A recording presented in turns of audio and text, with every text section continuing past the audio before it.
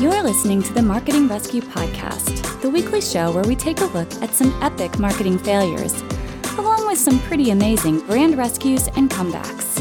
And now your hosts, Nico and Chad. Hey, Chad. Yeah. The top kids franchise in the world. Go. Ooh. I want to say Dora the Explorer. No. I know that's wrong. Let me give you a clue. It was the year of the 1940s. Ooh. That doesn't help. The inventor's name was Uli. Also doesn't help. His middle name was Kirk. Come on, man. Okay, getting warmer. Yes, come on. He was a carpenter. What do you have in your house? You've got tons of little kids running around. I mean, we have all kinds of things. Right now, my oldest daughter, her favorite thing is Legos. It is Legos. Ding, Hey. ding, ding, ding, ding, ding. Yeah, it was Nice. invented by Uli Christiansen in the 1940s, and it's currently valued at $4.6 billion. It was actually valued in 2013, Wow. and it's owned by Mattel and Hasbro, as we know. Well, today we're going to be talking about something kids related. But before we do, we're recording this on the eve of the 4th of July, and I assume you guys are going to be staying at home. Yeah, yes. I mean, we'd probably be staying at home anyways, but here We'll be in staying at home California, for the next 3 weeks at least. yeah, they just kind of shut some things back down. So everybody out there, it might be controversial. I don't know why it is, but wear that mask. Yeah, it's crazy, right? Yeah, it's become very political, this whole pandemic. Yeah. Which is what you told me the other day when you said that cancer is not political. That's so true, right? I don't know why this has become such a sticking point for people to protect themselves and people around them. Yes, it's a very simple thing to do. But we don't want to lose half our listenership, so let's not talk about the pandemic or anything political. Let's move on. Yeah, so we are going to be talking about something super interesting today. We're going to be talking about the laws and the ethics of marketing to children. Yeah. And that's something near and dear to both our hearts because we've got kids ranging from 4 to 11, all 5 of them. It's kind of crazy when we get together, which hasn't happened in 4 months. Yeah, it's been too long. And we own an agency, so we do a lot of marketing. So I think today it's a little bit different than what we usually do. We usually cover a brand and a comeback or a campaign. Yep. But this is super interesting for any parent or any marketer. And I think that's a massive section of the population. So a couple of episodes back, we did a episode about Juul. Yeah, so for those of you who haven't listened to the episode about Juul, Juul marketed their products which were intended for active smokers and trying to get them to switch from cigarettes to a supposedly less harmful nicotine delivery mechanism. Well, at least that's what they said. That's what they said, but what they did was entirely different and actually marketed it to kids as young as 8. So that really kind of prompted us to think about, geez, are there other situations where this is happening? And of course there are. So let's talk a little bit about what that means and how we should think about it. Yes, and so today in this episode, we're going to be going a little bit deeper into this phenomenon and then also the ethics of marketing to kids. Now, as we start talking about it, we're basically asking ourselves, what exactly are the rules internationally? Because I think it's important to look outside just the US as well. Yep. Of how companies can and can't market to children. And then what are the ethics in this? So now that we know the rules, what's ethical? Like, how can we do this right, if at all, marketing to kids? Right. Before we even started doing the research on this, I've got a pretty strong opinion, which I'm sure will come out today. Well, that's the point. So that's good. Let's get into it. Yeah, absolutely. So let's start with the basics. What are the rules? How can advertisers market products made for kids? Yeah. So obviously it differs from country to country, right? And from industry to industry. And not only are there widely different rules in different countries, many of them have changed over the years. So in Great Britain, Greece, Belgium, and Denmark, advertising to children is restricted in some ways, but not prohibited. Norway, Sweden, and the Canadian province of Quebec, quite specifically. We had to throw that one in there. Yes, have passed laws against marketing to children under the age of 12. But in 2010, Sweden repealed their law against marketing to children as part of sweeping legislation that opened up more avenues to advertisers. So the European Union has also had a couple of different standards. In the early 1990s, the EU adopted the Television Without Frontiers Directive, which did things like prohibit pornography and inappropriate materials from being shown during certain hours when kids were likely to be watching. In the US, we have some similar rules with prime time.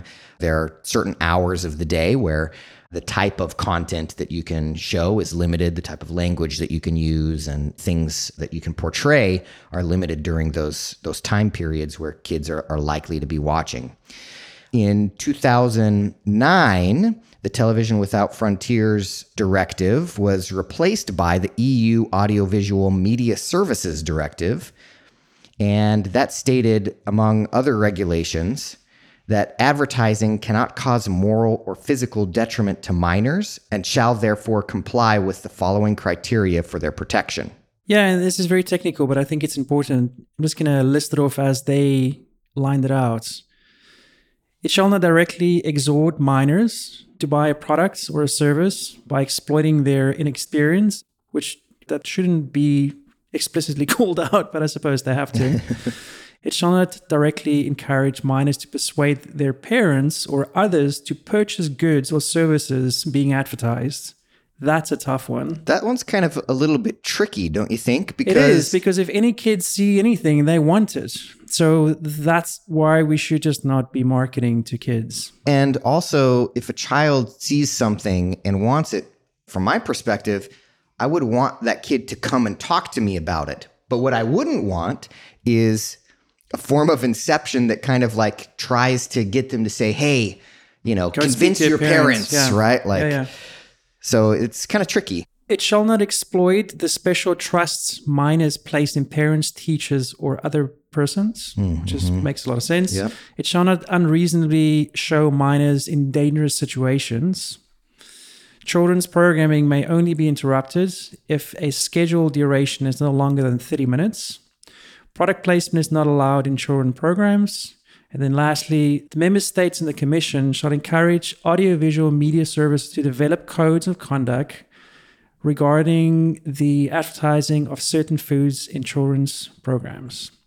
And then in Australia, they have adopted rules to, quote, ensure that advertisers and marketers develop and maintain a high sense of social responsibility in advertising and marketing to children in Australia. And that's according to the AANA in 2009. And these rules are designed to balance. Why don't you talk us through the Australian rules? Yep. So the Australian rules say that they're trying to balance public interest concerns, that children's special viewing needs are met, and they are protected from possible harmful effects of television. The commercial TV industry's reliance upon advertising revenue and the need to fund quality programs for children, and the child audience's lack of earning or buying capacity reflected in the limited range of product categories in advertising to children, and also in children's reliance on others, parents most often, to obtain products they might see advertised on TV. And some of the things that were listed here are pretty different than how it is in the US. For example, that directive for the EU that children's programs can only be interrupted if the scheduled duration is longer than 30 minutes. Yeah. That's not how it is. I mean, I remember growing up, Saturday morning cartoons was like this big thing in the 80s, and they were packed with commercials about Tony the Tiger, Frosted Flakes, and G.I. Joes, and just about anything you could imagine for kids. And even today, still, if you have cable TV and you're on Nickelodeon or you're on Cartoon Network or whatever it is, you're still going to get commercial interruptions. That's part of the problem. In the US, they had laws, but they weren't necessarily governed or policed as well. So between the 1940s and 1980s, advertisements to children were limited by the FCC. They weren't really policed by the FCC. They were policed by a group called ACT, which is Actions of Children's Television. And this was an independent group, and they actually had a number of about 20,000 members. And they did things like threaten to report the show like Romper's Room to the FCC for violating when they marketed their own line of toys endorsed by the hosts. And in the 1980s, ads were flourishing thanks to the Reagan administration, which disliked the regulation of any kind. So many shows, including Hot Wheels series, Pac-Man cartoons, or He-Man, Masters of the Universe, were basically a full-length commercial. And they were produced by toy manufacturers that were marketing these product line to kids through like a 45-minute infomercial.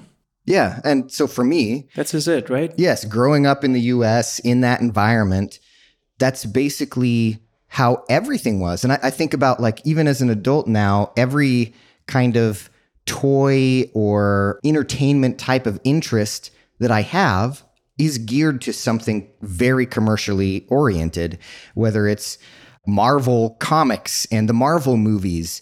Regardless, whatever content kids are consuming, there's always some sort of like product attached to that, whether it's the content itself or some sort of toy or experience that kind of dovetails off of that. So cultural historian Tom Engelhart states that between the years of 1984 and 85, cartoons featuring licensed characters increased by over 300%. Wow.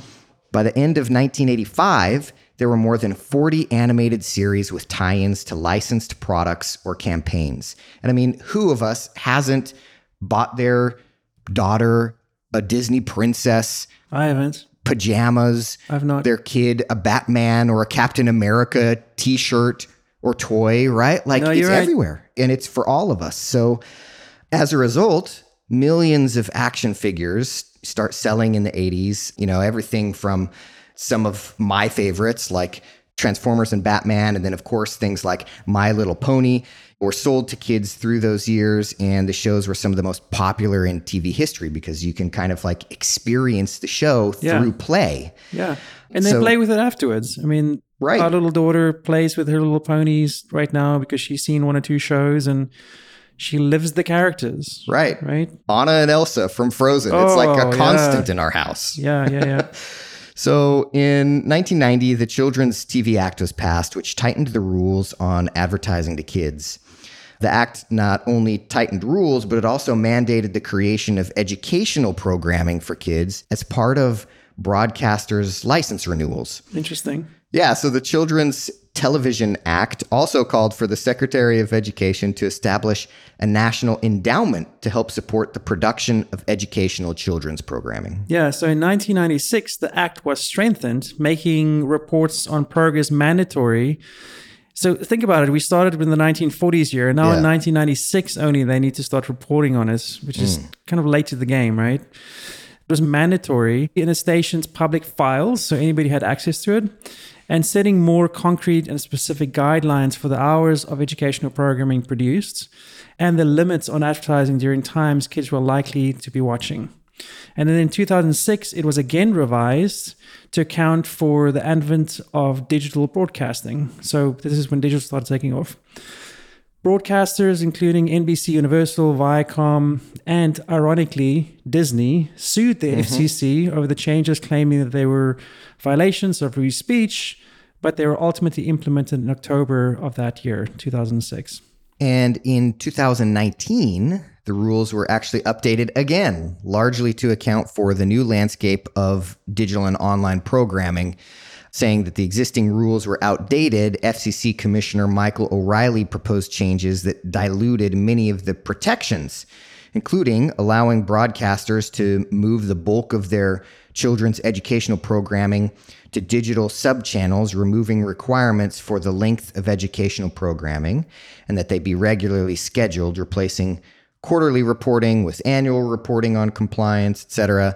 And I think digital is probably even more problematic by orders of magnitude greater than kind of traditional broadcast TV because of just how native it can be and how deceptive and how difficult to monitor. Or to regulate, for that matter. Yeah, exactly. It's very difficult to report on, to follow up on.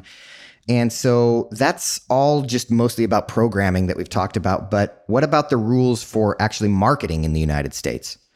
Yeah, so the United States simply has not kept up for the rest of the world in terms of the implementation of science-based standards for marketing to kids. Yeah. You know, many other countries have taken a lot of steps. Yeah. For example, banning fast food marketing to kids under the age of 13, restricting ads aimed at children for foods that are like really high in calories, sugar, Fructose, candy, treats, all of that kind of stuff. Banning the use of cartoons or toys to market unhealthy foods, which we market a ton out of. Yeah. And that's part of the reason why there's a massive obesity pandemic. Yeah. And then also requiring educational labels on ads for unhealthy foods. Yeah. Most of the controversy around marketing to kids centers around health, nutrition, and obesity, like we just discussed. In 2010, the WHO, the World Health Organization, specifically called on member nations to reduce the impact of marketing of foods high in saturated fats, sugar, salts to children. I mean, it's just, again, why would we be doing this to begin with? Right. Well, capitalism. Yeah, that's true.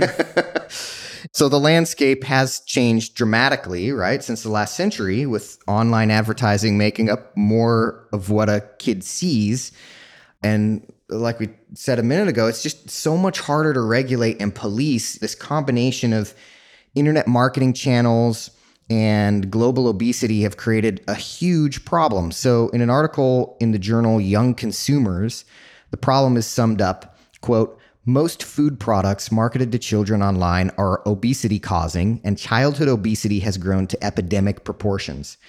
With harmful effects on society, marketers use creative methods to engage children online, entertaining them, offering rewards and promoting products through interactive activities.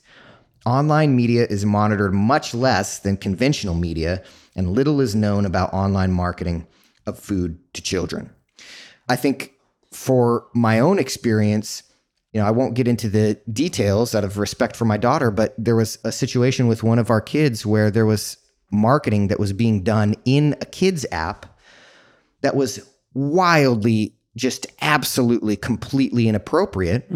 And that led the kids to click into that and to get into a bunch of content. Yeah, that they shouldn't have. That they absolutely should have had zero exposure to adult content, essentially. Yeah, and that was done through a Apple App Store, which you would never, ever, ever assume that would even be possible. Yeah, and an ad in a kid's app. Yeah, right. Yes. So it literally led to us removing all access to devices for the kids without direct supervision. Well, that's the problem, right? We have these laws and regulations, but they're just not implemented and they're not policed right now, which just makes it, that's a great example of how dangerous it can be. Yeah. And so parents and regulators, I mean, pretty much everyone, we're all just like scrambling to keep up with this. Yeah. And that shouldn't really be the case, right? So not only is direct marketing to kids as big as a problem as it's ever been, the ways in which online marketing tracks the user's behavior across all multiple platforms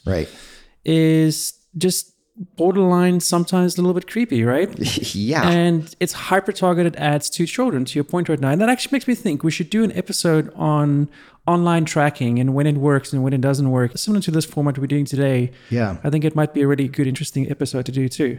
But anyway, in 2019, 2 senators proposed legislation that would ban ads targeted towards kids across online platforms. And that's last year, just put it in perspective. It's 2019, right? And it gives parents what they called an eraser button that removes all tracking data about their children's online habits. Senators Ed Markey of Massachusetts and Josh Hawley of Missouri proposed changes to COPPA. And COPPA is the Children Online Privacy Protection Act. That would define a set of parental controls and ban targeted advertising to young minors. So the bill cited an FTC fine for TikTok's parent company for $5.7 million for collecting the personal data of children under 13 without receiving the consent of their parents. It's just crazy. The bill would increase current protections from 13 to 15 years old and prohibit serving targeted ads for kids under 13. The bill is actually still under review in the Senate. It's interesting to me that they only made it to 15 and not 18 or 21, right? Because you're still a minor at 15. You're not making money. You don't make purchase decisions. You're not a true, full-fledged consumer yet. You are, but you're not paying your way. Yeah. Well, I mean, to an extent, it's like butting right up against that time when I believe 15 and a half is when you can get a learning permit for both a driver's license and a job. Yeah. And then technically you can start working at 16 and start having your own money. So it's kind of like right up against that time zone where people can kind of start making their own spending decisions. And certainly, younger children have allowances and birthday money and things that they can choose to spend their money on, but that doesn't necessarily follow that you should then be heavily marketing to them, right, because of the ethical considerations. So there are some that say that online viewing is saving kids from the perils of marketing. Digital streaming like Netflix, where there's no commercials. It's just you pay a subscription and off you go with your content. And a report in 2016 claimed that watching programming from internet streaming services has saved children of the 2010s from 150 hours of commercials every year. So that's pretty significant. Wow. Yeah, but what they might be missing in ads is being made up and far exceeded within the programming itself, right? So where once they were toy commercials, now kids are watching unboxing videos on YouTube or toy reviews. My kids watch a ton of them. We've been trying to be Nazis about not doing it with our children because I'm scared it's going to be like this vortex they're going to get sucked into. Yeah. You're watching makeup tutorials and beauty routine videos from influencers who often get paid 6-figure endorsement checks to endorse these products on videos, and often without being obvious that kids are watching these, right? So there's a very popular YouTube channel called Ryan's World, which is a 8-year-old boy that unboxes these videos, and he has 23 million subscribers. And he's extremely high paid. He's one of the highest. In fact, I think, if I remember correctly, he's the highest paid YouTuber of all YouTubers and makes about $20 million a year. 8-year-old boy. Pretty amazing. YouTube has taken steps in the past year. They've actually taken some pretty significant steps in the past year to limit the access kids have to programming that's not for children. So they've banned advertising against children's videos, which a lot of YouTube creators kind of got totally up in arms about. People like the Ryan's World types that would lose a ton of revenue because you can't have ads anymore for kids. So they also made producers check boxes explicitly stating if the programming is for kids. And they've barred certain amounts of paid product promotion from videos that target kids. But that's only if kids are logged into YouTube Kids, right, into the kids' profile. And most of the time, that's not what happens. They get on under their parents' account or a brother or sister's account.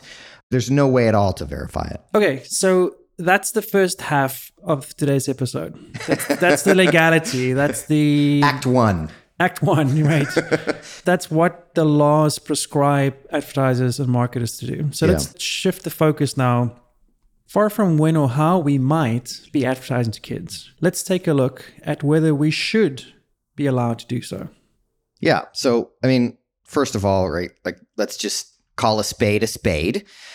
Advertising, even if you're advertising something good and positive, right, it's still inherently manipulative in a sense. And non-marketers will debate that, but marketers know that. Yes, we all know that what you're trying to do is get somebody to do something, to either change their behavior in some sort of way, perceive something differently, buy a certain product.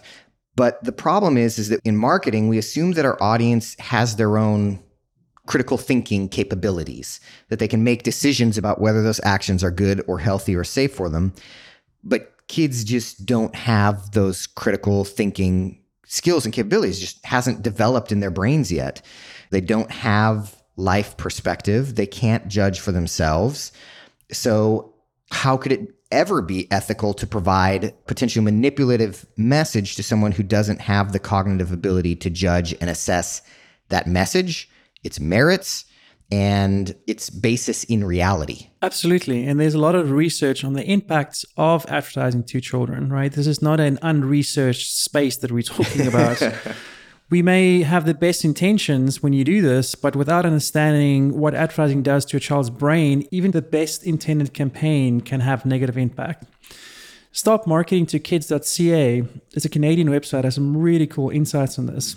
children are uniquely vulnerable to marketing. And they go on to say, before the age of 5, most children cannot distinguish ads from unbiased programming. I know that very well because I live with a 5-year-old. Yeah. I mean, they're like impulsive, right? They Totally. latch on to the smallest little thing. Children under the age of 8 do not understand the intent of marketing messaging, and they believe what they see. Right. And by the age of 10 to 12, children understand they're seeing ads that's designed to sell products to them, but they are not always able to be critical of these ads. So they're still very, very much influenced by it. Yeah, and teens, of course, are still also vulnerable. Of course, they have increased cognitive sophistication, but they're also uniquely susceptible to marketing due to hormonal effects on the developing brain and the fact that adolescent brains kind of prioritize risk-seeking behaviors in order to kind of like gain independence. So that rational decision-making region of the brain, the prefrontal cortex, is still developing and still trying to rightly push boundaries and find out where those limits are. And that's a dangerous combination when you add purposefully manipulative advertising messages into the mix. These factors that you're talking about can make marketing particularly effective to kids. Think about it, right? It's like you've got an audience here that you can truly manipulate. Right. But that is the dark side, and it can result in very negative behavior that lasts far into their lives in the later stage. You're not just marketing a product, you're having an impact on who that person is at that impressionable age. If you think about it, what they think is right and acceptable, Yep. what they think and feel about themselves, what they want to feel about life, and what they want to strive for, this is all a very powerful medium, and the effects can be long lasting. The things that they're exposed to right now stays with them for the years to come. Yeah. That includes marketing, and includes marketing messaging, and includes campaign slogans and everything else. You know, it's obvious today, but children simply don't have the critical thinking, to your point earlier, or judgment that we have as an adult. Yeah. And so according to organizations like the American Psychological Association and the National Institutes of Health, advertising has been shown to greatly influence a child's body image and sexual development, of course, because there's a lot of attitudes, how you see people interact around those types of things, around body image, has an impact on how you think about it.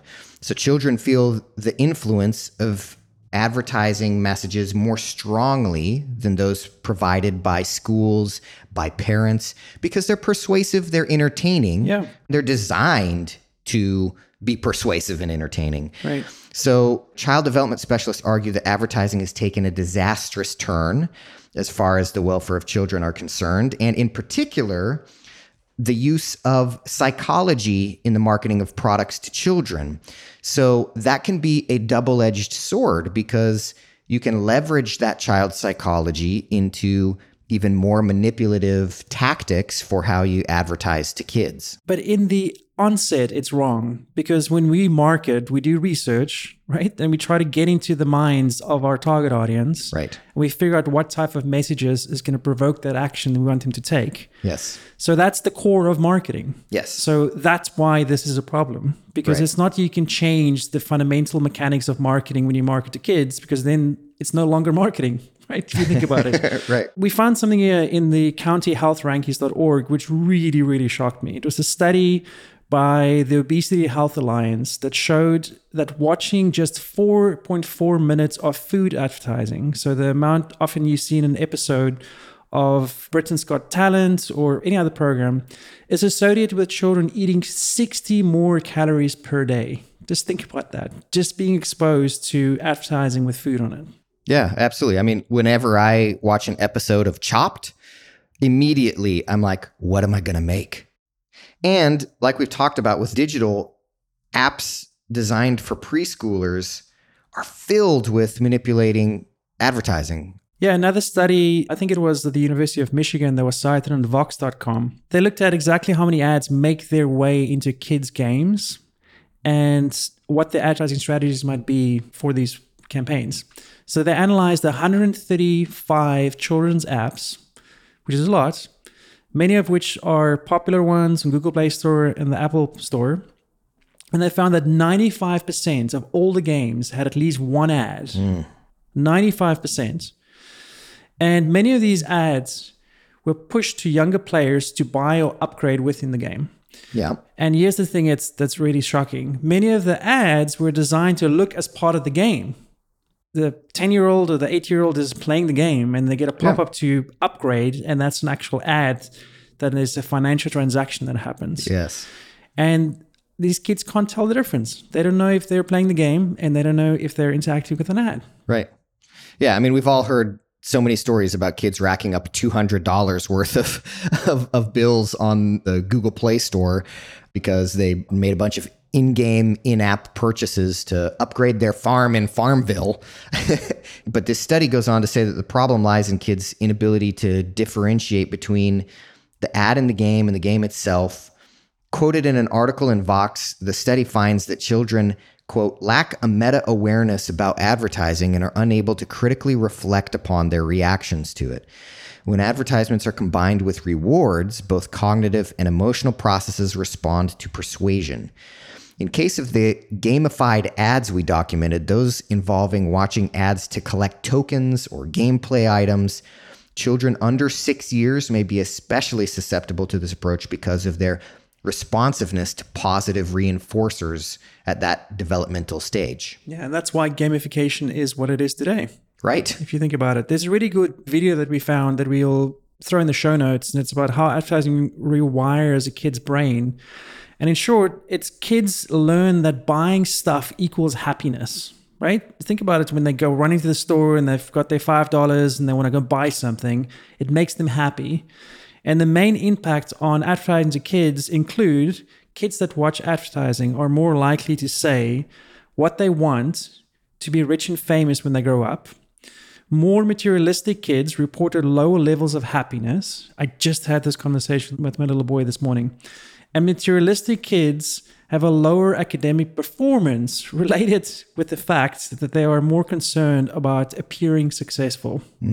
It's really sad. It is. And they use a nice example of when asked what kids would do if they would win a lottery, materialistic kids rarely say that they would use that money to help others. To your point, we have this conversation in our house all the time, even just subtle little things that the kids will say like, oh man, I want to be a billionaire. Yeah. And I'll say, do you? Yeah. Let's really think about that. Let's unpack that. What does that mean to be a billionaire?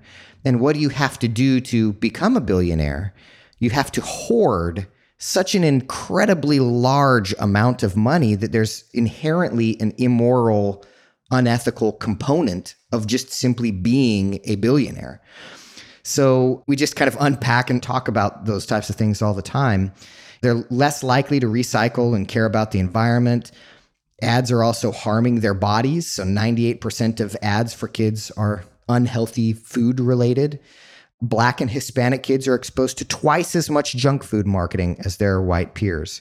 And there's just so many other impacts from self-esteem to sexual identity, body consciousness, having the right social behaviors, violence between children, eating disorders. Yeah, and just your ability to understand the world for what it really is, both positively and negatively, and understand that, for example, the bad guys in TV shows don't just laugh and give up. Like, that's not how things work in real life. Yeah, Susan Lind, director of campaign for a commercial-free child, is a great quote of her. Advertising in itself is harmful to children. So marketing target emotions, not intellect. And she wanted to say it trains children to choose products, not for what the actual value of the product is, but because of celebrity or what's on the package, right? So they associate not the value of the product. They're more into the surrounding marketing of it. So now that we've beaten it up completely, how do we market ethically to children then when they're involved? Is that even possible? So that's a great question.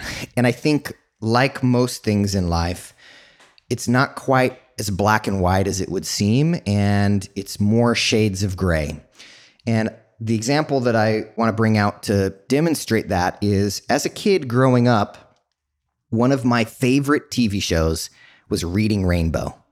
And for those of you who didn't grow up in the US and didn't grow up in the 80s, Reading Rainbow is this amazing show by a guy named LeVar Burton who wanted to help kids just gain a love for reading because he knew how many positive impacts and how much value that would have on kids' lives. And so the way the show works is it starts out and every episode, LeVar Burton kind of introduces the theme for the episode, and then they read a children's book and they recommend that children's book. And then they go and have some sort of educational experience. And I remember this one episode very vividly. It was about how crayons are made. It was very educational, but that was an advertisement. You go to the factory and you see how Crayola makes their crayons. Right. And that's an advertisement, but it's also educational. And then they read another story, and they also have a section of the show that there's kids that do their own kind of recommendations of what books they like, which is an advertisement for those books for those authors who are going to make money off of the sales of those books. So you can argue that's marketing, it's terrible, it's manipulative, but it's also one of the things that I credit for my positive development, my love of learning, my love of reading.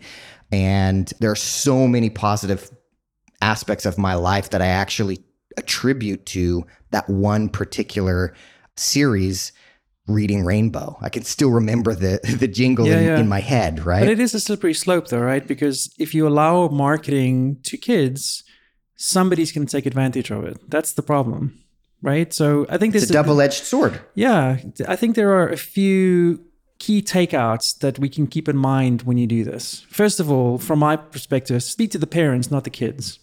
Ultimately, the parents are going to make the purchase decisions. Don't shortcut parents and try to manipulate kids. What you just described didn't sound like they were trying to manipulate you to go and do something. The core program was around reading, and they try to make it interesting. Make sure that parents know about the product and its benefits, and make safety features and privacy features obvious and super transparent. Yeah, and it's really important, I think, with that to take the long-term view. What is the impact that this is going to have? Not that if you hook them now, you'll have them forever, like the cigarette companies and Juul did. Juul, yeah. But if you build trust with parents and kids now, you'll win loyalty in the future. Really, kids impact parents' purchasing decisions. That's just a fact, right? Like when your kids tug on your arm and want to go to their favorite restaurant or whatever, we all know that they impact our purchasing decisions. But parents also impact kids' behaviors and tastes drastically, right? So if a parent believes a brand is one they don't have to consistently avoid or be cautious of, they're going to trust that brand in the future. And building that trust through ethical marketing, you'll reap the rewards for years to come. Now, you could also argue that that's kind of manipulative too.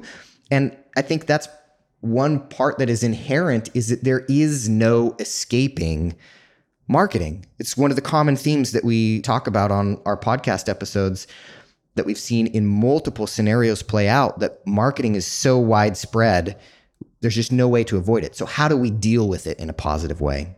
Yeah, and then the final thought for me is don't assume that you know. Involve professionals, bring child psychologists into the marketing research. And this is not to manipulate the kids, but it's to ensure that you're doing them no harm. Follow the guidelines that's laid out by Congress, and then take it a step further and involve professional people that understand the way kids' brains work and try to do no harm for them. Yep. Basically, be a good human. Well, that goes a long way these days, right? It does. All right, let's wrap it up. Thanks for listening. We'll speak to you guys next week. You've been listening to the Marketing Rescue Podcast. This show is hosted by Nico Kutsia and Chad Childress, the co-founders of KPI Agency, a marketing rescue agency. Be sure to visit marketingrescuepodcast.com to join the conversation, access the show notes, contact the hosts, and discover fantastic bonus content.